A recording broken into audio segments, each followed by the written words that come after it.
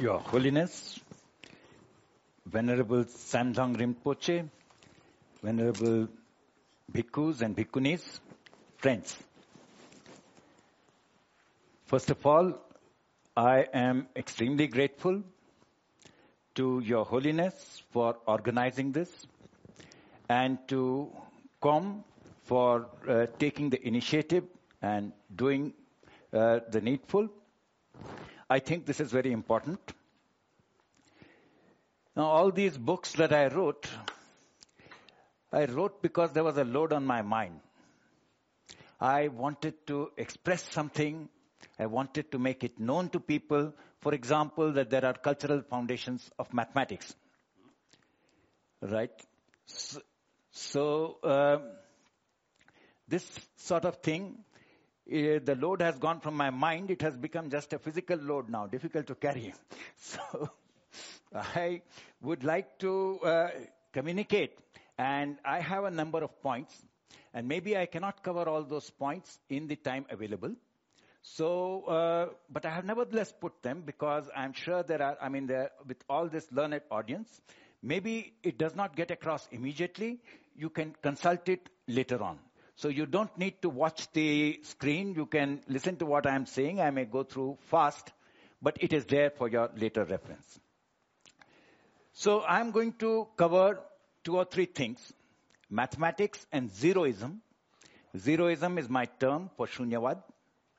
Science and Paticca Samuppad. And I will just touch upon Shil, which I think are central elements of Buddhism. Of course, you know better. But I want to talk about the interface with science and with mathematics.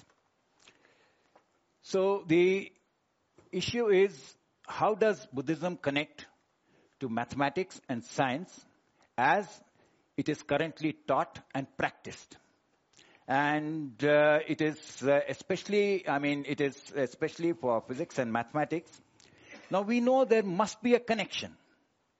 Why? Because Buddhism is not based on faith. It is based on 2 pramans. There are only 2 accepted valid means of knowledge. One is pratyaksh and the other is anuman. Pratyaksh and anuman.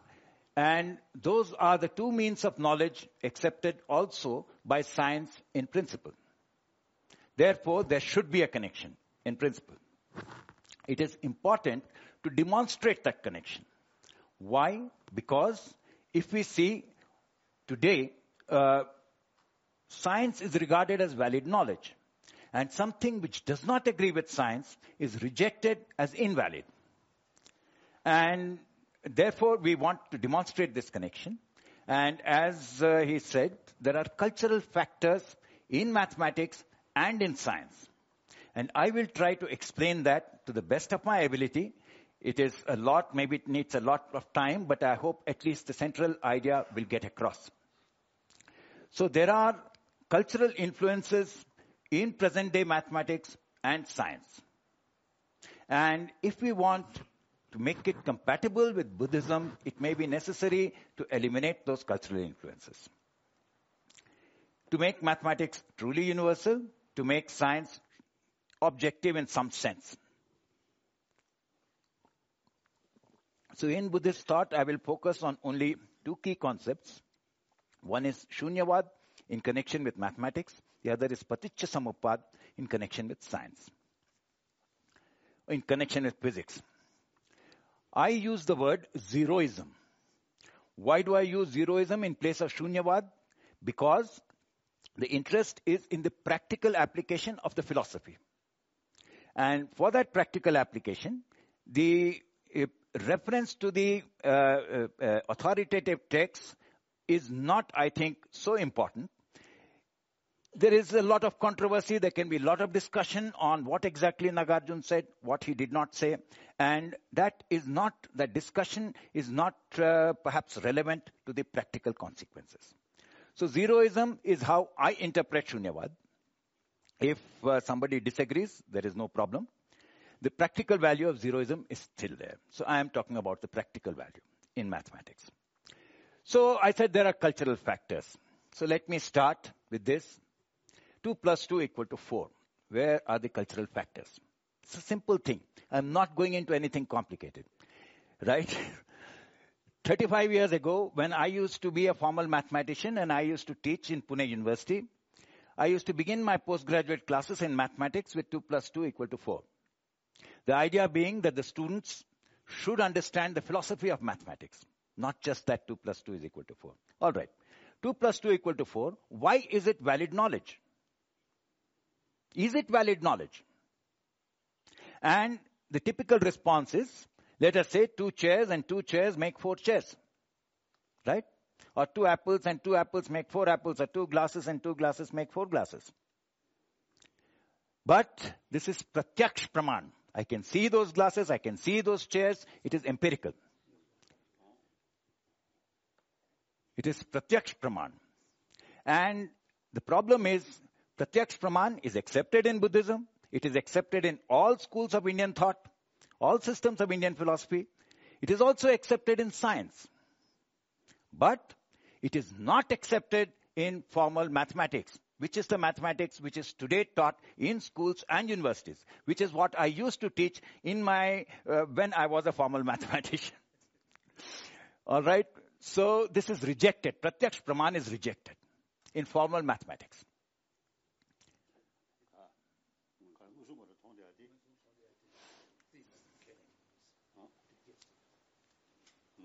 Pratyaksh praman is rejected. And what does formal mathematics want? It wants to use anuman or deduction as the sole means of proof. Do you refer to the appearance and reality? There is sort of differences. Yes. There is always gap. Yes. So the Pratyaksh so that is mainly based on appearances. okay. Okay. That now Nagarjuna's the philosophical view is there are two truths. Kasa. Samvriti Satya. Yeah. I will come to that. I will come to that in a minute. I'll come to that in a minute. The point here is that the demand in present day mathematics is no connection to pratyaksh. Absolutely, whether appearance or reality, it should not connect to pratyaksh. It should be purely deductive based on some axioms. Peano's axioms or axioms of set theory or something else. And that makes the proof very complicated. To prove 1 plus 1 equal to 2, 2 plus 2 equal to 4 is a bit complicated. 1 plus 1 equal to 2, Whitehead and Russell, who wrote in their Principia Mathematica, they take 378 pages. This is the 378th page from that book, Principia.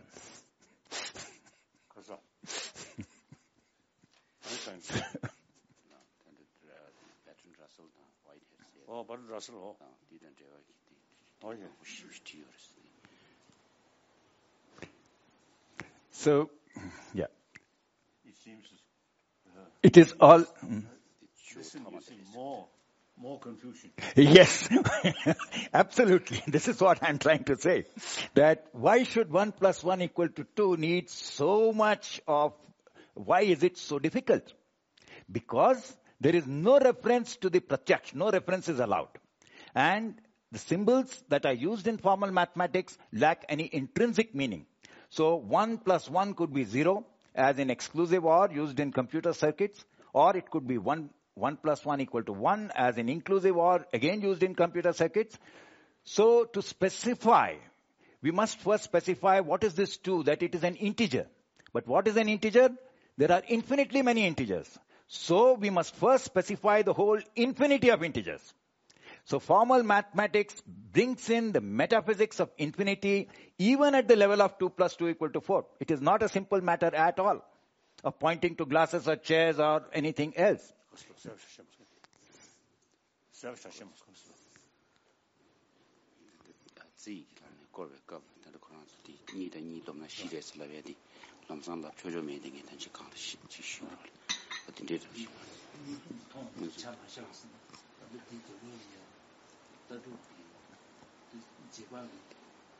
That's 다른 제약이 들리고 말다. 근데 전에 녀를 싫어하거든. 이때시. 타냐면 나셔 주잖아요. 다들 루시아에 있는 그냥 그러나 봐. 제가 대고 마다 맞으면 타니베 자상부터 하는 다 가지고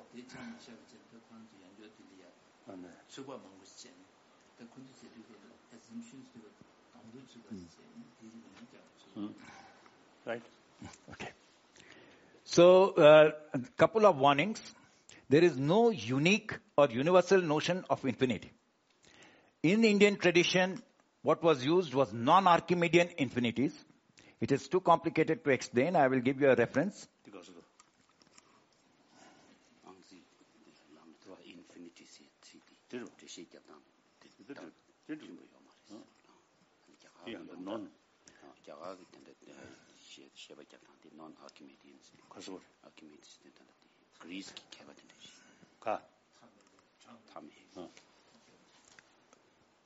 So there were avyakt fractions that were used by Brahmagupta, but I will not going into that just now. I am just saying there is no unique notion of infinity. Like you can have infinities of Cantor and so on, so multiple notions. And second thing I want to say is that the metaphysics of set theory is so complicated that most professors of mathematics in India do not understand it. The head of the department of IIT, head of the mathematics department could not define a set. And I had the same experience recently in another state. I asked somebody, what is the definition of a set? And they give the NCERT definition, collection of objects, which is a completely wrong definition. So he said, well, I asked him, can there be mathematics with a different philosophy? He said, West has given us a paradise. What is the definition of a set on which this paradise is based? Or this has sandy foundations. So there are lots of problems.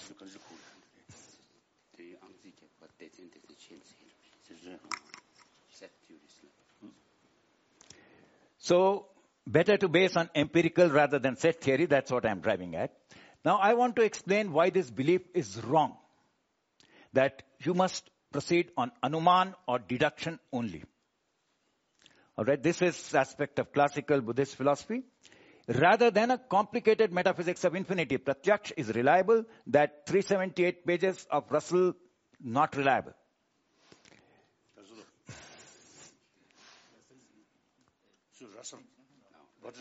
Bertrand Russell.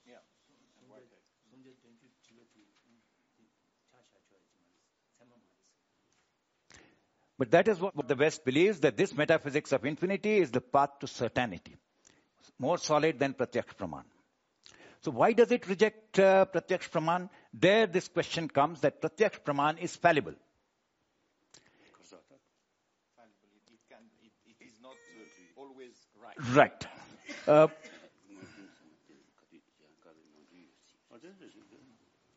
One may mistake a snake for a rope or a rope for a snake, which is a common classic example. So it is fallible. But Western philosophy believes deductive proof is infallible and certain. Now that belief is wrong. And therefore, the theorems of formal mathematics are not valid knowledge. I will give 3 arguments. The first argument is that they are relative truths, because the truth depends on the hypothesis. The second argument is that logic is not unique. For example, Buddhist Chatushkoti. The third argument is that there may be errors in deductive proof, as has happened historically for centuries. So, deductively proved theorem. I have some axioms. From those axioms, I deduce a theorem, and this is not valid knowledge. Why not? So the first argument from relative truth. This is a Lokayat argument. A man takes wolf's paws, and he goes and makes impressions on the ground. And then he says, wise men will look at the marks and will infer that there was a wolf. But they will be wrong. Because that is not the only way wolf's paws can make a mark on the ground. I have come and done it. That is the truth. So this is one example, because they assume the hypothesis that paw marks can only be created by a wolf. I can give you a much more concrete example, which actually took place in science for centuries, in connection with a very important navigational problem, which was the central problem of Western science for centuries. So here is a triangle. The yellow part is the triangle. This is a right angle triangle because these things, these two lines, the latitude and longitude lines are meeting at right angles here. Pythagorean theorem is a deductively proved theorem. Let us assume it is not actually, it was proved only by Russell.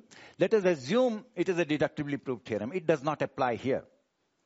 It does not apply here because the surface of the earth is curved. And how do we know that? We can only know that from pratyaksh. So we don't understand, we don't know whether the hypotheses are valid.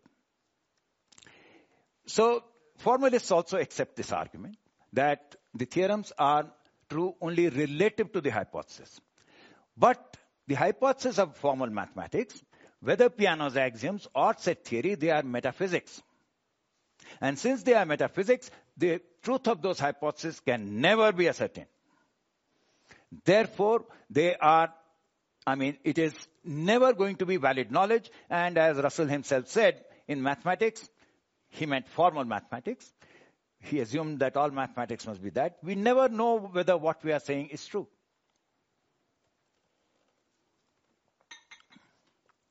So second argument, a deductively proved theorem is not valid knowledge because logic is not certain. It's not universal. Now, if you change the logic, if the different logic from the same hypothesis, I can prove different theorems. So Aquinas, Kant, Russell, etc., they were unaware, they were ignorant of the multiplicity.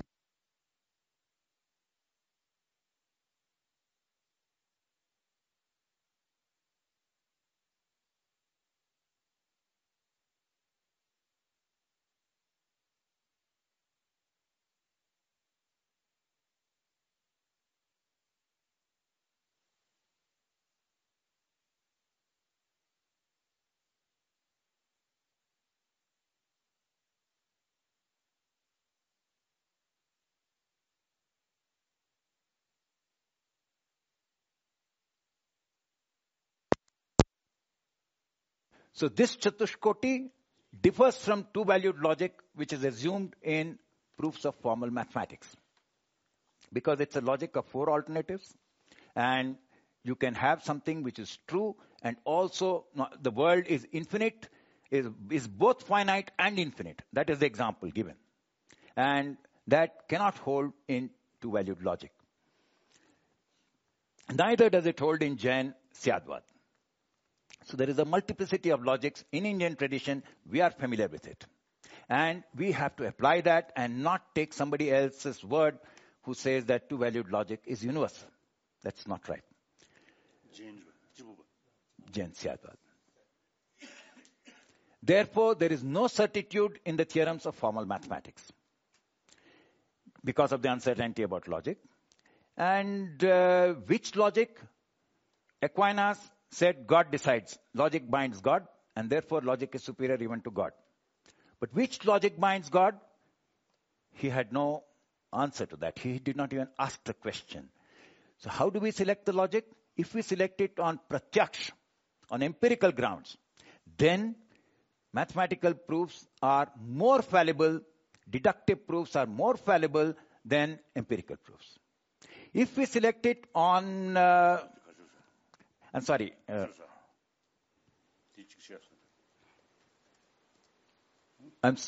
think I made a mistake. If we select it on cultural grounds, then mathematical theorems are cultural truths. If we select it on empirical grounds, then they are fallible. Right? The choice of logic is fallible.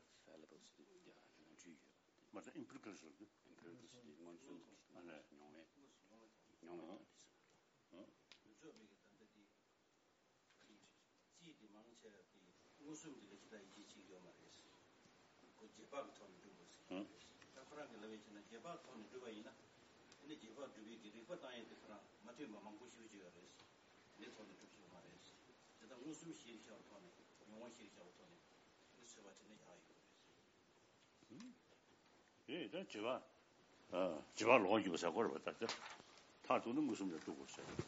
얘도 정말 튀나오지.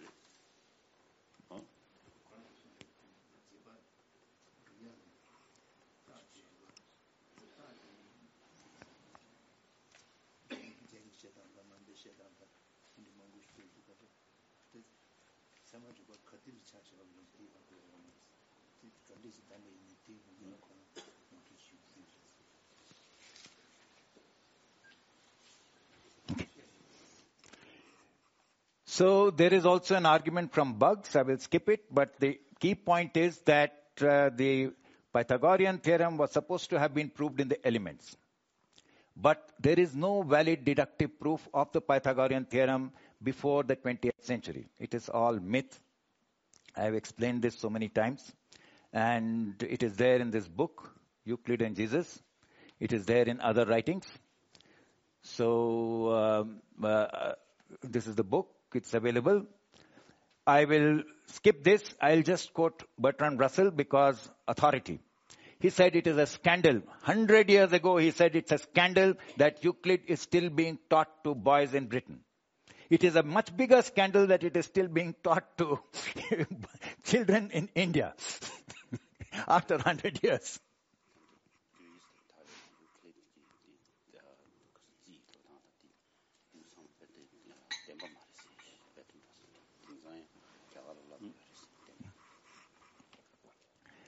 So the proof of the Pythagorean theorem in the elements is an empirical proof. The fourth proposition is proved empirically, and the proof of that depends on it. It is a complicated thing. It is discussed in cultural foundations and so on in so many places. I won't go into that. What do you mean by empirical? Pratyaksh praman, that you take one triangle, put it on top of another triangle. So that is an empirical proof, not a deductive proof. There is no axiom. The first proposition talks about two arcs intersecting. You see them intersecting, but there is no axiom which says that they should intersect. That is what I mean. You see them intersecting, but it is not derived from axioms by deduction. So let me summarize. In other words, it is direct experience. Yes. That is all right. That's good. It is not deductive. It is not deductive. That's the point. What is the validity of pratyaksh is a different matter. I accept it is fallible.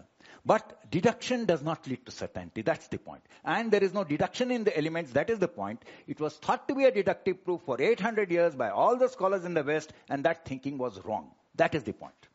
That you can mistake an invalid deductive proof for a valid deductive proof, and this situation becomes more complicated with the four-color theorem and with computer-generated proofs. That no human being can decide whether it is a valid deductive proof.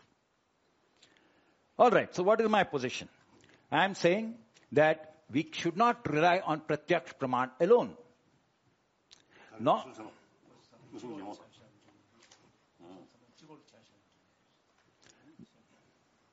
Nor should we rely on anuman alone. But we should use both pratyaksh and anuman as in the Indian mathematical tradition, as in Buddhism, as in science.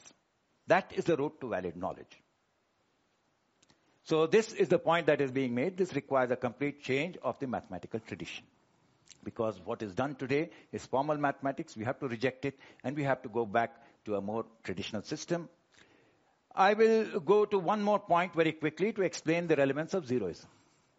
Mathematics or Ganit is about useful calculation. It is not about proof alone. It is not about reasoning alone. It is about calculation. So calculation of whatever sort we do necessarily involves inexactitude, approximation.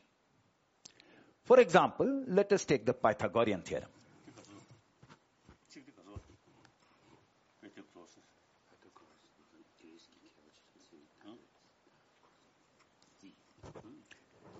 This is the theorem. It says that if we have a right-angled triangle, the square on the hypotenuse is equal to the square on the sum of the squares on the sides. So if C is the hypotenuse, then C square is equal to A square plus B square. In Indian tradition, it is stated in terms of the diagonal of a rectangle. If we take the C as the diagonal of a rectangle, A and B are sides, then C square is equal to A square plus B square. That is how it is also stated in Egyptian tradition. That is how it is stated in Iraqi or Babylonian tradition in very ancient tablets. This is how the result is stated for a diagonal of a rectangle. But this form is not useful for calculation.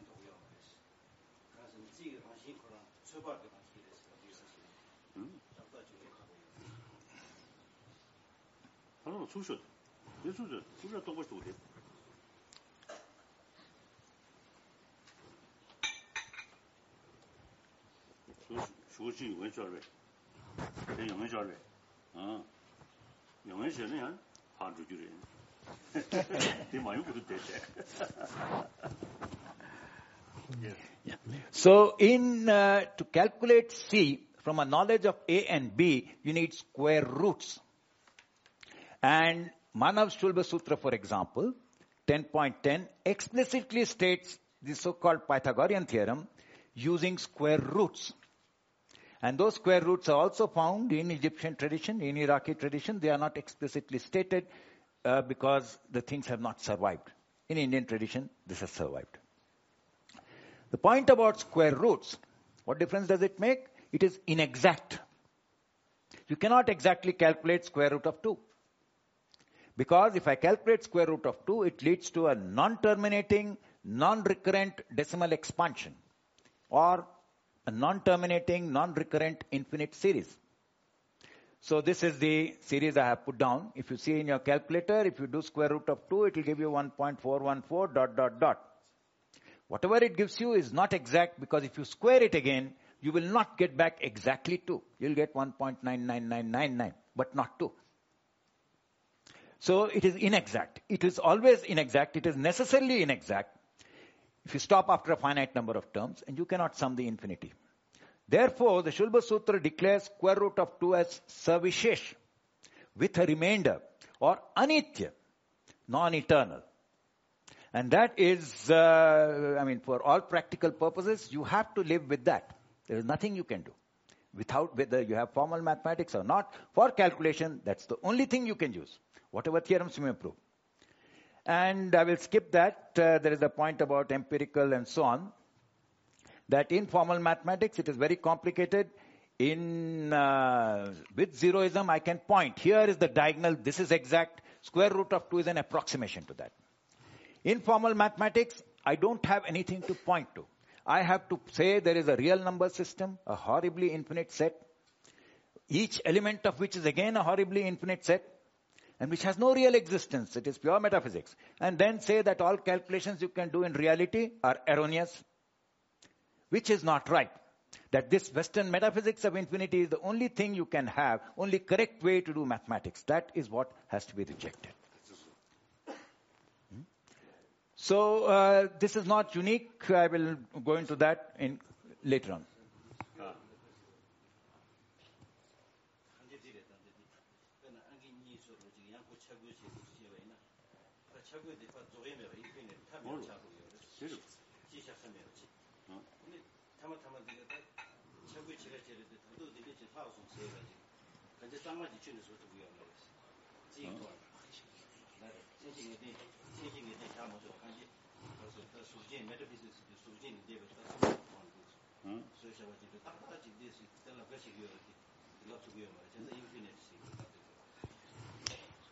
If I may clarify another point that is just on the board here, Professor Raju is alluding to the discussion between those who believe in a universe that had a beginning, that was created out of nothing, and those who say that the universe has no beginning.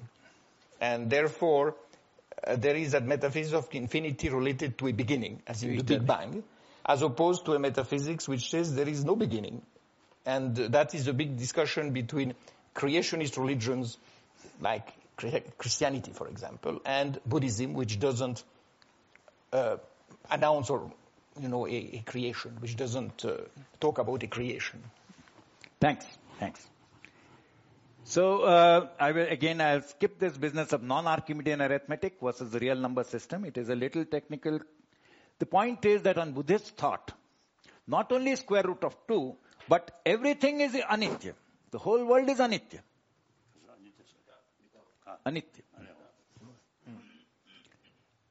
So the reference to anything which persists for 2 instants is necessarily inexact. If I were to say, as I was saying 2 minutes ago, but 2 minutes ago I was a different person, you were different people, slightly different. We ignore that difference. That we zero that difference. But the difference is there in reality. So when I use the word I, it is inexact. So for whatever I talk about, I must necessarily take this inexactness into account. I have no way of being exact in the real world. And that is the reality. It is the idealistic position that there is exactitude which is incorrect. So zeroism excels in dealing with this sort of thing, with inexactness, with approximation, and so on. And that is where it is most useful. It should be used. It should be recognized upfront, and it is a realistic philosophy. And I will just mention, to come back to the thing with 2 plus 2 equal to 4 as I started, it is not even there. Even there you cannot find exactitude. Because if we speak of 2 glasses or 2 dogs, those 2 dogs are not identical. But we neglect the difference as irrelevant to the context. And to see the relevance, consider, for example, 2 big gold coins plus 2 small gold coins. How many gold coins is it? What would be a fair exchange? Would it be 5 small coins or would it be 3 big coins? All right. So that will give you a different kind of an arithmetic. But actually, what would you do? You would not do either of this. You will wait. And you will wait, and then you will say that you will shift to a different model, to a model of fractions. That integers do not apply to this situation. So I will not speak of 2 and 2. I will speak of whatever it weighs. Add it. I will use fractions. This is the practical course of action. So we shift our model to describe the situation. So let me summarize in the manner of Nagarjuna. Normal mathematics, as opposed to formal mathematics, is neither certain nor non-certain. So because it is neither exact nor inexact, since you accept pratyaksh praman with zeroism, it is not certain. So it is not as uncertain as a proposition that a rabbit has horns. Likewise, calculations such as square root of 2 can never be done exactly. But it is not as inexact as saying square root of 2 is 21 or something like that. So it is neither certain nor uncertain, neither exact nor inexact, and that would be the position of zeroism on this. Now let me quickly cover one more idea of how mathematics connects to culture when people talk of aesthetics in mathematics. Is there any aesthetics? Is there any beauty in mathematics? Now, Plato believed that mathematics, like music, arouses the soul. And this is discussed in great length in this book and in various other things. That mathematics, the word mathematics derives from mathesis, which means learning. And learning, according to Plato, as he states in Meno, through Socrates, or as Socrates states, is recollection of knowledge acquired in past lives. That is what Socrates says.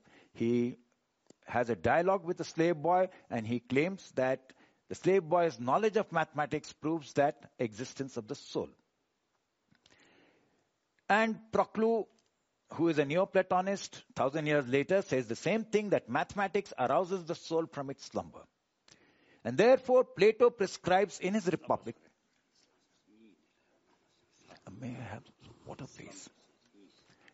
Sleep.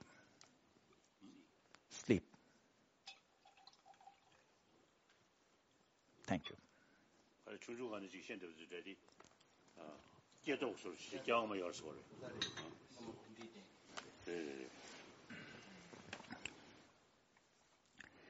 So we know that this notion of the soul was cursed by the church, discussed in great detail in this book, 11 Pictures of Time, which banned mathematics in the 6th century. And when mathematics was accepted back during the Crusades, it was de-linked from that Egyptian, Platonic, Neoplatonic, Indian notion of soul and related solely to reasoning. Why that happened, what was the politics of that, is a long story. But Aquinas talks of divine reason, and that notion of divine reason differs from Proclus' notion of divine reason. So, well, this is the book in case you could not see it. And this is the other book on 11 Pictures of Time, which deals with how these notions of time were transformed in Western tradition. That is very important for the purpose of science. So formal mathematics, it has no aesthetics. It is soulless in both a literal and a metaphorical sense. And how do we demonstrate that? If you see students today, children, they all like music. They always have this thing connected with the phone or whatever, and they are listening to music. But so many of them detest formal mathematics. They hate formal mathematics. So there is no pleasure in it for them. They are repelled by it. So what is the solution? Solution remedy is to switch back to normal mathematics from formal mathematics. That's the idea. So let me summarize again, that there are 4 noble truths in mathematics. There is much dukh today among mathematics students. All right.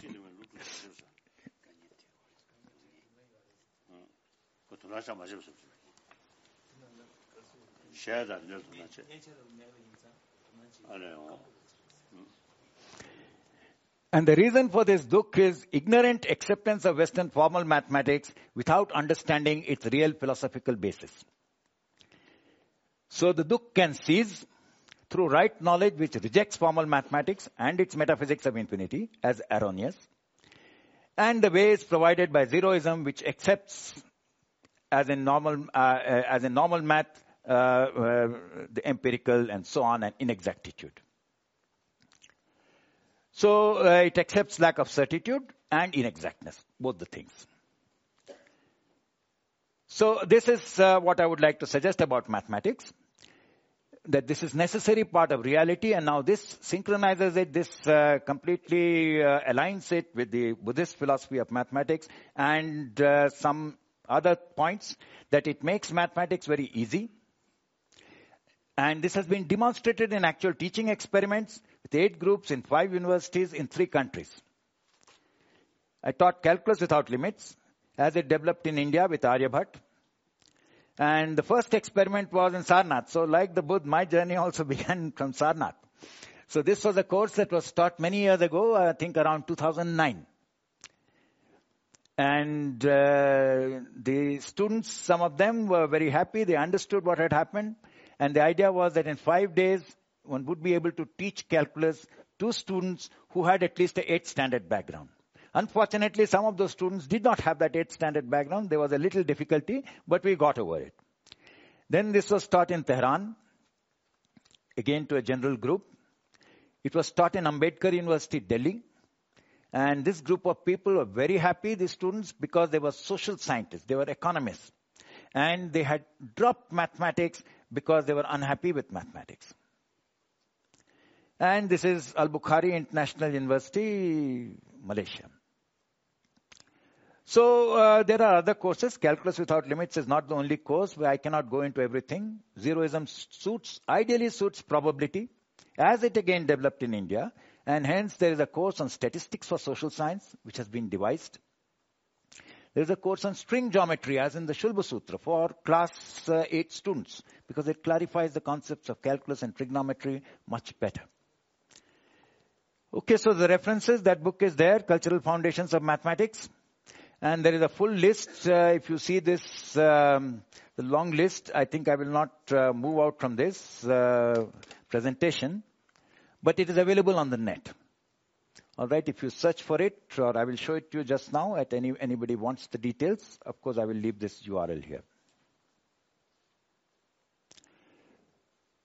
So the other part is that it makes mathematics better. Students are able to do harder problems. A simple example is that, I will skip this, that it doesn't have, they can do harder problems. A simple concrete example is elliptic integrals. They are not taught as part of any calculus course, because calculus only deals, as taught in universities, only deals with elementary integrals. This is a non-elementary integral, but it is needed for doing science. The first experiment in science involves a simple pendulum. And that simple pendulum, the time period, is given by an elliptic integral, which students don't know. So you can measure it You can see it, but you cannot calculate it because the mathematics is defective, as taught is defective. And so this has actually been done. It was in fact done by my son, and it is available as the Pendulum Project. This was done when he was in class 12. So if you Google Pendulum Project, you will get this. So just have to Google it, and you will get the entire theory as it was done. The observation and the calculation, and why that calculation is needed. Now, why better math? Better math leads to a better science. That's the bottom line. Not just saying that we should do it because it is Buddhist. It's saying that we should do it because it leads to a better science. That's the point. So, again, there are cultural issues in science. Aquinas, he proposed the dogma that God rules the world with eternal laws of nature. Laws of nature. So this is there in Summa Theologica. Divine reason, and divine reason rules with eternal laws of nature. Why are they eternal? Because it is he's not subject to time. Divine reason. This is the claim made by Aquinas. And okay, I think I will skip that. But the real problem here is that there is a dogmatic belief that only God is capable of creation, and that creation happens only once. That is not the belief in other cases. It's not the belief in Islam. It's not the belief in Sufism. It's not the belief in Neoplatonists. It's not the belief among Gnostics. And certainly it is not the belief among Buddhism. You allow that there is continuous creation, that you are in a way able to create the future. This is what you observe. So there were debates between Buddhism and Jainism on this issue, and this is well known. So the point is that laws of nature is declared as, belief in laws of nature is declared as essential to the ability to do science. And this particularly has been applied against Islam. Islam does not believe in laws of nature because Al-Ghazali rejected that belief. I have a long article on Islam and science, and I have given several lectures on that. So you could take a look at that. I'm not going into it. I'm only saying that you are obliged to believe. There is a normative view that in science, to do science, you must believe in laws of nature. And Buddhism could be similarly attacked tomorrow because Paticca is not laws of nature. It is something that human beings are doing, something that living organisms are involved in doing. Now, what are the laws of nature? They are written down as differential equations in current physics. Newton's laws, whether mechanics or gravitation, Maxwell's equations, or Hilbert-Einstein equations, or even Schrödinger equation. It connects. What does it do? Forget about what these equations are. Let's not write. What does it do? That the present state of the cosmos decides all past and future states. This is what these equations tell us. These equations are formulations of laws of nature in terms of mathematics, and what they say is that all past and future states are decided by the present state of the cosmos. But this is contrary to our everyday observation. I decide whether I'm going to drink water at the next instant. I decide that. Small thing, but I can do those small things. And that observation should be compatible. Science should be compatible with that observation. Because science has to be compatible with observation. And not the opinions of scientific authority. But existing science can be made compatible. It requires, and we should not have to talk about free will because that's a theological discussion. And we should be able to discuss compatibility of science and observation without bringing in theology. Because it's just between science and facts. So is it possible to reformulate science to make it compatible with mundane observation? Yes, it is possible. That also makes it compatible with Paticca. That's the central argument that I would like to try and explain. I don't think I can explain everything because it's a very long thing. I will just go into it. But this is essential because human actions cannot otherwise eliminate dukkha. It's very central to Buddhism. So we want that. So it is easier to understand this perhaps in a historical perspective. Differential equations use the calculus. Calculus, as it was invented in India, was translated and sent to Europe in the 16th century. So there is all the evidence for that compiled in this book, Cultural Foundations of Mathematics and the Transmission of Calculus from India to Europe in the 16th century. But the point is, it is not that we did something very glorious. Yes, we did something glorious, but that's not the issue here. The issue here is that Europeans did not understand the Indian calculus, Indian method of summing infinite series. It used non-Archimedean arithmetic. See, this is not the only case. Whenever information is transmitted from one region to another, there is lack of understanding. And this happened with everything. It happened with algorithms, it happened with numbers, it happened with sine, cosine, trigonometry, with calculus, with probability. And there are details of that. I gave a talk at MIT which covers all this in great detail. And there is an abstract, there's a video, there's a presentation available. So maybe you can take a look at that. It gives all the details available. And if you forget the link, you just go to my website, ckraju.net. There you will find all these links. So what's the point? How did they happen? I'll just try to briefly explain why did they misunderstand calculus. See, Aryabhat, when he developed the calculus and he calculated a value of pi. What is pi? If I have a circumference of a circle, circumference, the ratio of circumference to diameter. Well, this developed into an infinite series. But the circumference and diameter of a circle are empirical things. I can see the diameter. If I draw a circle, I can see the circumference. I can see the diameter.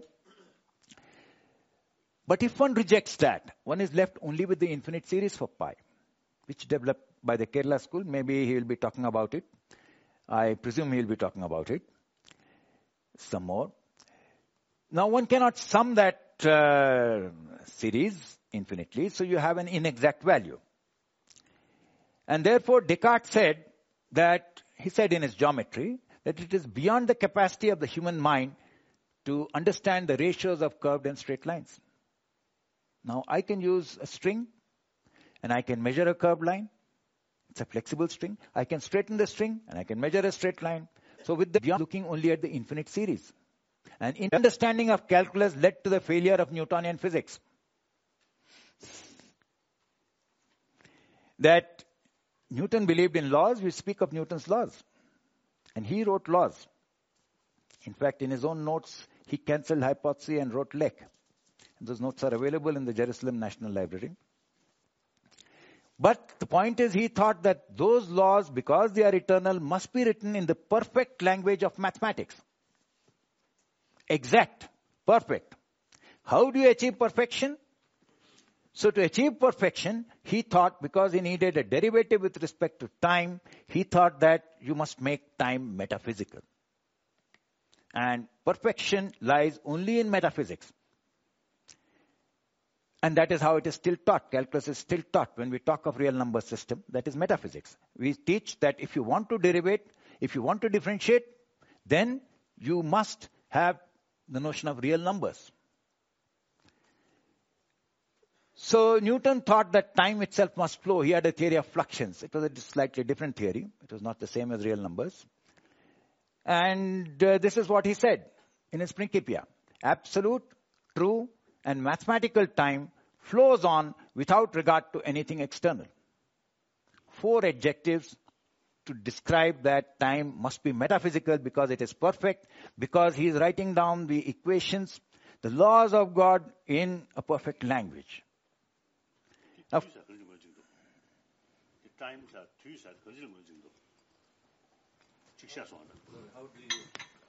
you identify time? What is actually the meaning of our life? yeah, I have 2 books on the subject. All right. So, it was difficult to summarize. All I'm saying is that time flows. Newton said time is metaphysical. It is absolute without regard to anything external.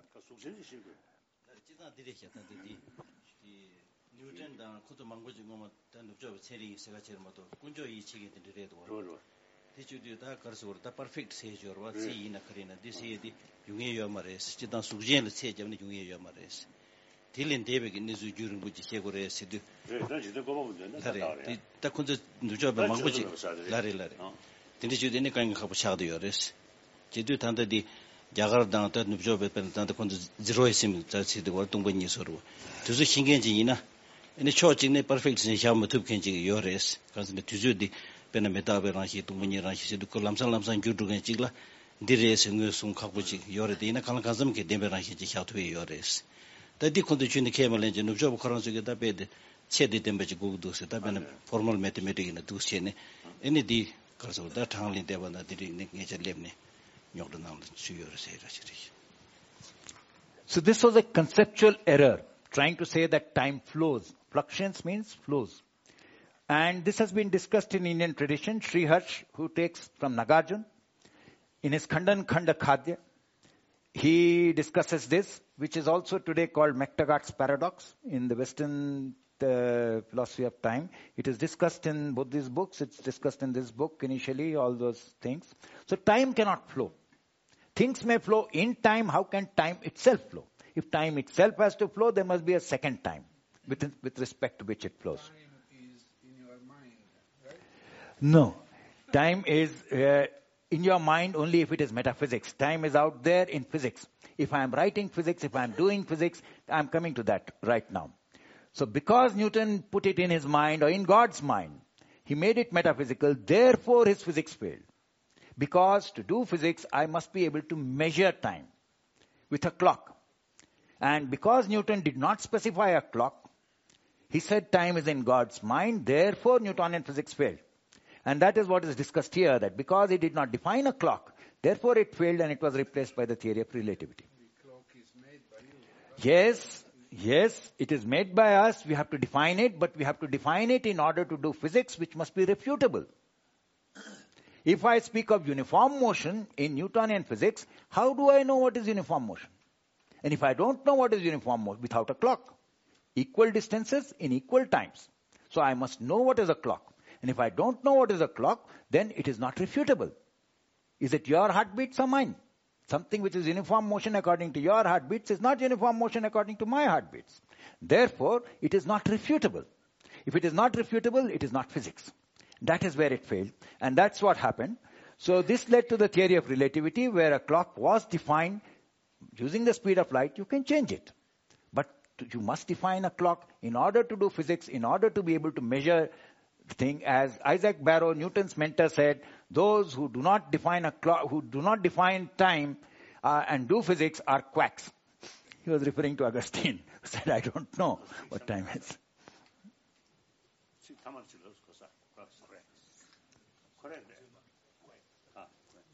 Quack.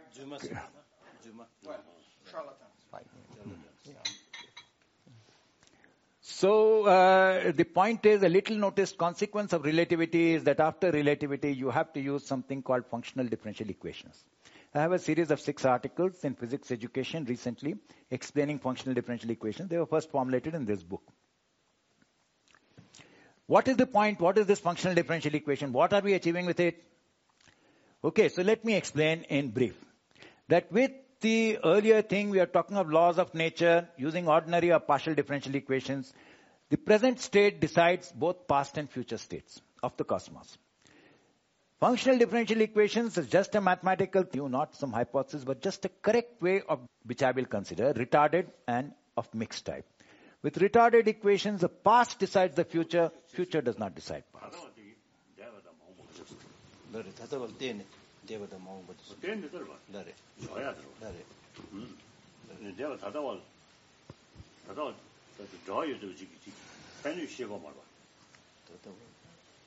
But can you explain this functionality? Functional differential equations is a coupled ordinary and partial differential equations, where the state at now depends on the state in the past. Past is involved, not just the present instant. So it depends on the past, possibly also on the future. With retarded equations, it depends only on the past, and therefore the past determines the future, but not other way around. With mixed type equations, past conditions the future, but does not determine it. That is the model that I have proposed, that it could, it's not something completely, not that a book will suddenly turn into a horse. No. The future is conditioned by the past, but not determined by it. This is most important, and that is part of the physics there. So one possible case is if we correct Newtonian gravity. So Newton's gravity fails. This is my retarded gravitation theory. And it improves on Newtonian gravitation even within the solar system and also in the galaxy. Improves on general theory of relativity, which cannot be applied to the galaxy. I won't go into that. There is a reference in physics education. It's an expository reference, pedagogical reference on retarded gravity. If somebody wants, he can go into more details. But this does not really involve any new hypothesis. It is part of existing science. We are dropping hypotheses. We are dropping some metaphysics. I'm not saying believe this because I want to speculate. I'm not speculating. I'm saying within current science, this is the best way to do it with mixed type equations. So this is where Paticca Samuppada comes in, that if you have mixed type equations, the future is conditioned by the past but not determined by it. And this is a logical consequence of doing the mathematics correctly, of doing the physics correctly. And various people if you see in Islam also, there is something similar. When you speak of continuous creation, it is conditioned by past habits, but not determined by it. It's not laws of nature. And similar beliefs about creativity among Neoplatonists and Gnostics and so on. This creativity is of central importance from the point of view of Paticca Samuppada. Last point that I will make is that quantum mechanics and Chatushkoti, if we do this, I have not mentioned quantum mechanics, I'm not going into it. This book offers a new way of doing quantum mechanics. What happens is that if you have mixed type functional differential equations, you get a structure of time. If I'm doing calculus, I assume that time is like a straight line and everything must be done with that. But time may have a structure. There may be multiple streams of time, and such as multiple streams of time naturally arise. If there are multiple streams of time, logic changes. One way to understand that is with a parallel processor. This computer may have several processors which are simultaneously processing different streams. And if I want to deal with such a parallel processor, I was in CDAC and we helped to build the first Param supercomputer. People used to ask, can you give us a debugger? If you break the state of the system at one instant, you don't get a unique state. And because there are multiple streams in one processor, Schrodinger's cat may be alive or it may be dead. So logic changes. And that change in logic, which is discussed here, I called it quasi-truth functional logic, is the same as Chatushkoti. So the whole thing gets tied up. You have Shunyavad, you have Paticca Samuppada, you have Chatushkoti. It gets tied up very nicely, very neatly. And this is also relevant to future technology of quantum computing. I'm not going into Shield. Because I don't think I have enough time. There is a paper I have written on harmony principle, which connects this. It is published in Philosophy East and West. It is also explained here. So maybe you take a look at that. It is, I cannot explain everything right away. Let me summarize. So religious dogma has crept into mathematics and science. The belief in certitude and exactitude of mathematics are dogmas, as is the belief in eternal laws of nature.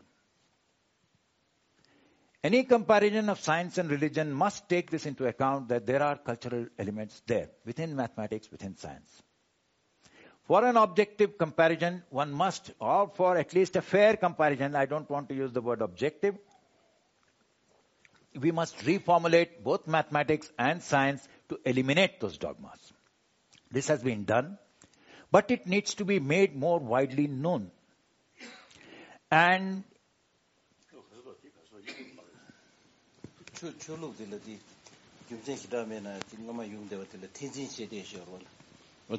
세력이 지단 준주 지기요르데 있는 세력 코란수 던데 지단데 다인도 애니 추역이 점로 서로 텐진치데 흉침보요레스 그래. And this change in mathematics and science needs to be brought into educational practice, as we have tried to do, but it needs to be brought into educational practice. So summary of mathematics is, again, I think I've already said that there is much dukkha in present day mathematics. I wrote an article on making math easy and I got hundreds of letters from people said, my child is very bad at mathematics. Please do something. Now, I don't have an individual solution. I have a collective solution. So it's a system which has to be changed, and that is what we must start trying to change. And we can do that if we do mathematics with zeroism. And it needs to be brought into mainstream education. Zeroism changes the philosophy of mathematics by accepting fallibility, by accepting inexactitude. It's neither certain nor non-certain, neither exact nor inexact. It agrees with the actual mathematical practice and makes mathematics work better. So once more, the idea is that not just because it agrees with my whatever leanings may be, but because it works better also. Okay, the science I think I can skip because I've just said it, that if you modify science, if you give up the dogma of laws of nature, then you get a science which is closer to Paticca-Samuppada. And also gives you Chatushkoti. So I will stop with, I'll skip Chil, I never talked about it really. The changing education in terms of practical concrete steps, we want to decolonize education and change it. That has been what we have been trying to do. And there is a lot of, because the education system, complete education system has to change. And we have tried this. Calculus Without Limits is one course. We tried History, Philosophy of Science, teaching it differently. That's another course. And string geometry, statistics for social science, and so on. So let us start teaching mathematics like that. Let us start teaching, at least in Buddhist institutions. At least in Buddhist institutions like Nalanda or Sanchi or in Taiwan or in Thailand and so on, at least let us start teaching there.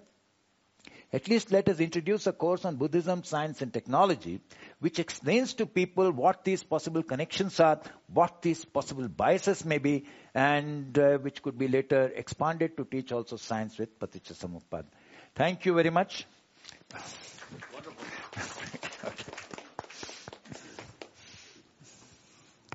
I thank Professor Raju. Your lecture, creates deeper knowledge, but for me, more confusion. So instead of that, more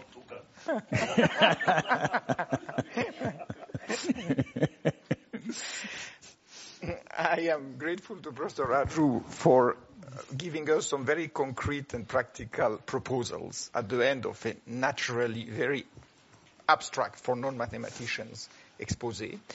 And I actually realized that I forgot at the beginning to request His Holiness to make some opening remarks, but perhaps he would like to do so now. I know that we have some more minutes before the tea break for a discussion, but I would like Your Holiness to... The very name here, Buddhism and science, actually it lasts, I think, over 30 years, as you know. I start serious discussion serious discussion with modern scientists, mainly 4 fields: cosmology, neurobiology, then comes physics, particularly like quantum physics, then psychology. So I see at the beginning, some people use this word, dialogue between Buddhism and science. Then I suggested this is wrong. We engage with scientists. The subject, when we say Buddhism and then Nirvana, Buddhahood, or these is I think very important part of Buddhism. So we are not discussing these things. Even we are not discussing with scientists about next life. Sometimes when we discuss about mind or different level of mind, then some sort of reference the innermost, the subtle level consciousness. You see, there is continuation. So from that viewpoint, no beginning, no end. So sometimes you see that kind of that topic or that point sometimes you see connected. Otherwise, we never discuss about next life. As you know. And then, so I usually used to describe Buddhist science and modern science. Buddhist science means about physical and cosmology. These things you see mentioned there. You see, as a result of meeting with scientists, now some of our sort of belief is outdated. So some certain sort of concept, I'm Buddhist monk. I publicly sort of, reject. These are not true. Scientifically, we can prove does not exist such thing, such as Mount Meru like that. But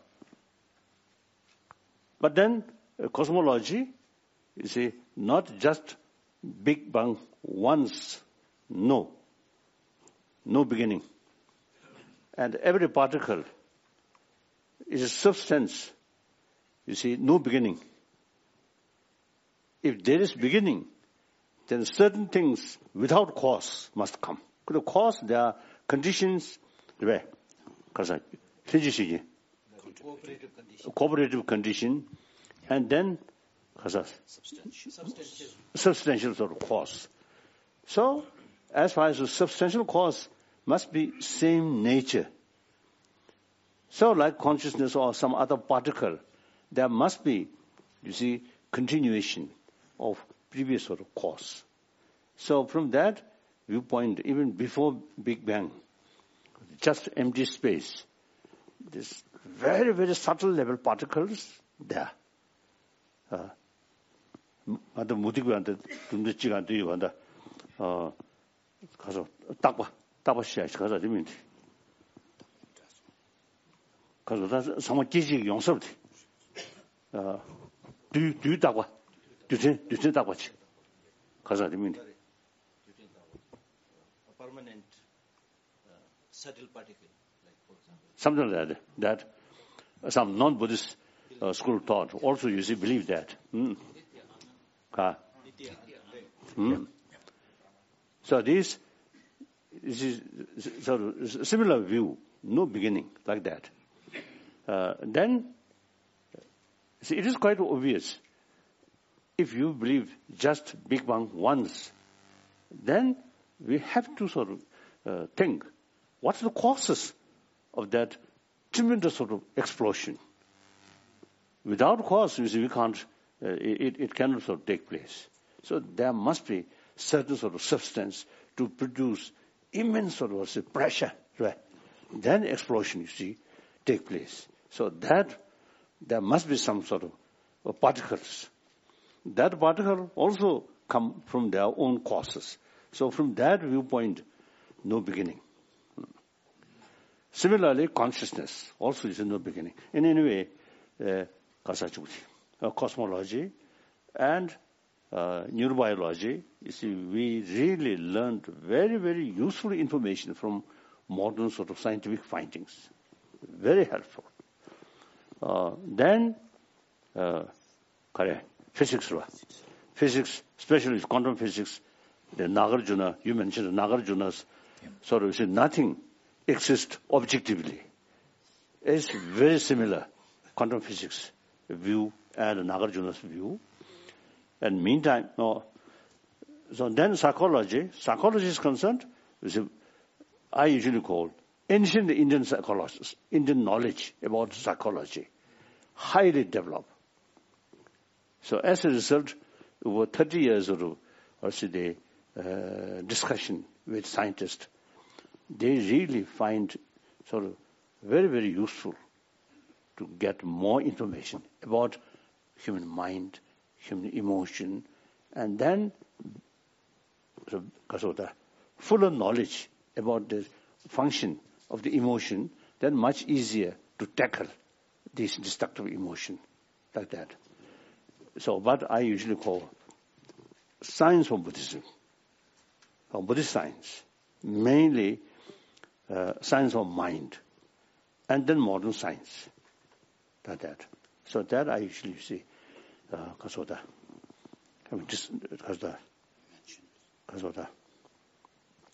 feel like that. So Buddhism may be too big word. Okay. Therefore, now I really appreciate such meeting. I really admire, your knowledge, much depth.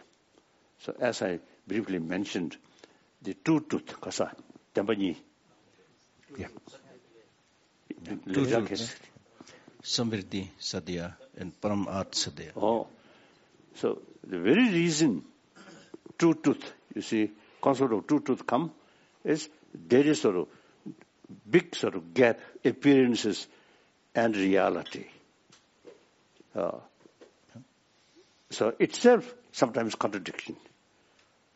But then the Nagarjuna's, I think, a unique thing, he often use the why things does not exist objectively. He used the reason Patita Samubandha. So Patita Samubandha means there is something, but due to other factor, not by itself. So when we analyze things, objectively, what's there? Nothing can be found, because objectively nothing exists. But that does not mean nothingness. But there is thing. It worked. So you drink a lot of water. It is true. If we investigate what is the water, before you taking water, if you investigate, you can't find water. Yes, please. Thank you. So I think the concept of truth, not only just Buddhist sort of Buddhist tradition, but at that time, I think all India's the philosophical views, have this concept, truth. So really wonderful, like that. So now last sentence you mentioned the existing education system.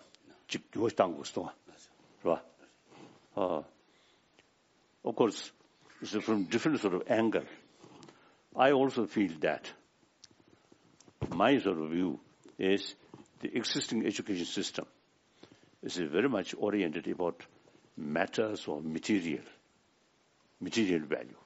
Yep.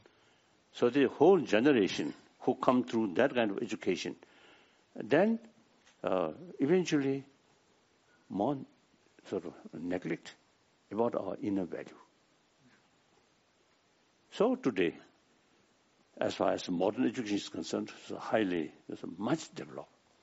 And with that technology and many things, highly developed. But I think human suffering seems increasing. These wonderful human innovations, science and technology, these also now causing more suffering, more problem. So what is lacking? Sense of responsibility. And that also is very much related with sense of concern of others' well-being. And that's what's the full sort of the conviction. We're all same human being. I want happy life, do not want suffering. They also, according to my experience, they also have the same sort of wish and the same right. Therefore, if you accept, 7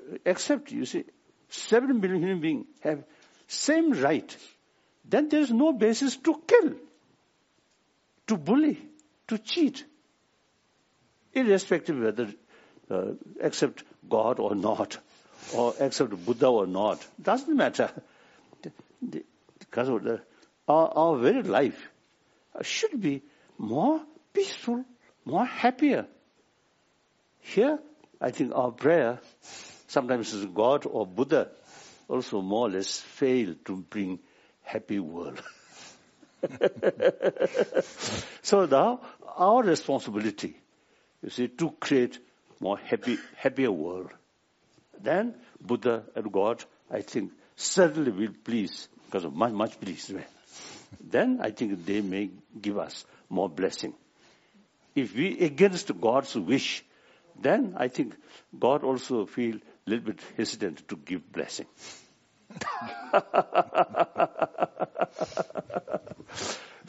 So sometimes I usually telling, you see, if we have the opportunity to see Buddha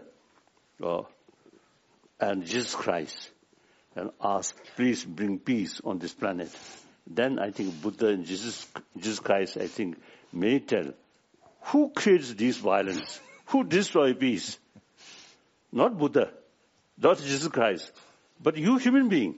So you have the responsibility to solve, to reduce this problem, since you created. So our education system, I think, not adequate. So that's my sort of view. So I really appreciate. I really hope in future, Mind and Life sort of conference, I think some cases, I think you should come. Then, as I mentioned earlier, I wish to create more confusion. That I really used to want. Thank you. I believe that the floor is invited to make some comments or raise some questions, if there are any. I have a couple of short comments. You mentioned a couple of times... You would like to use microphone?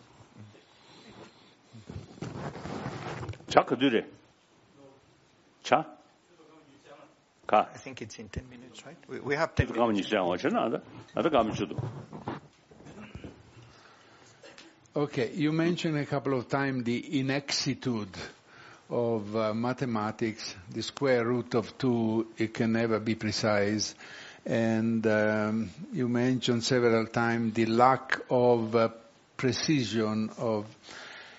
And actually in the science I represent, life science and also physical science, science gave up long ago the idea of being exact.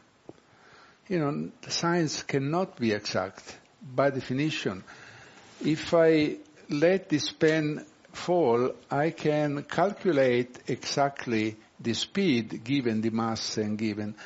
But doing so, for example, I neglect the friction. I can put in my equation the friction, but then I neglect the fact that in the time the earth moved a little bit, so I should keep that in. Then I should keep some principle of relativity. And it never ends if you want to be exact. Cannot be done exactly.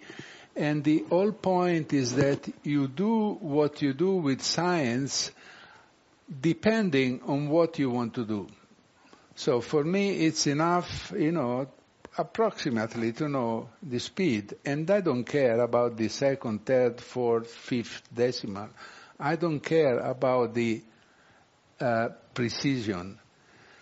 The same with biology. And I think science cannot any longer be defined as something striving for absolute precision.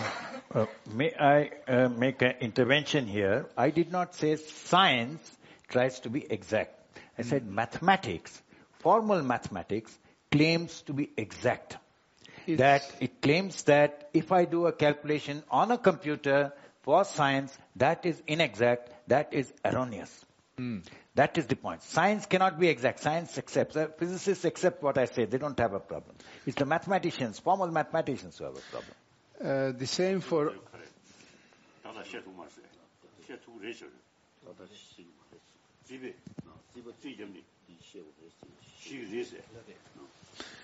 The same for objectivity, but I come to that on my talk. And I have a final question to you, which is a little, a bad one. No problem. An old philosophical question. For you... So, first, I think I would like to know What's the definition? Bad and good. Bad is when is put into trouble. And the question is, for you, mathematics, is a discovery or an invention? You know, America has been discovered, was already there. Differential equations have been invented, they were not there. Mathematics in general and geometry, it's an invention of mankind or was already there, you know, as archetype or in nature. It's an invention of man or not? Well, I already answered it in my, I think it's obviously an invention. So we are talking about, it is a Platonic theory that it is up there is some truth up there which you have just discovered. So I am not claiming that at all. I'm saying there is a reality there which you are not discovering, which you are trying to describe. Okay, and which you are discovering, trying to describe, which you are inventing in your description of it. So for example, when Aryabhat will give something, it's an invention. It's out there. You see it. And you describe it. So you have a model. So according to me, mathematics is an auxiliary physical theory. It is as much an invention as any other physical theory. It's not a discovery. So that discovery is Platonic. It talks about your soul. It talks about the discovery of the soul and so on. Brings in a whole lot of categories which I am not bringing in here. All right? So not so bad.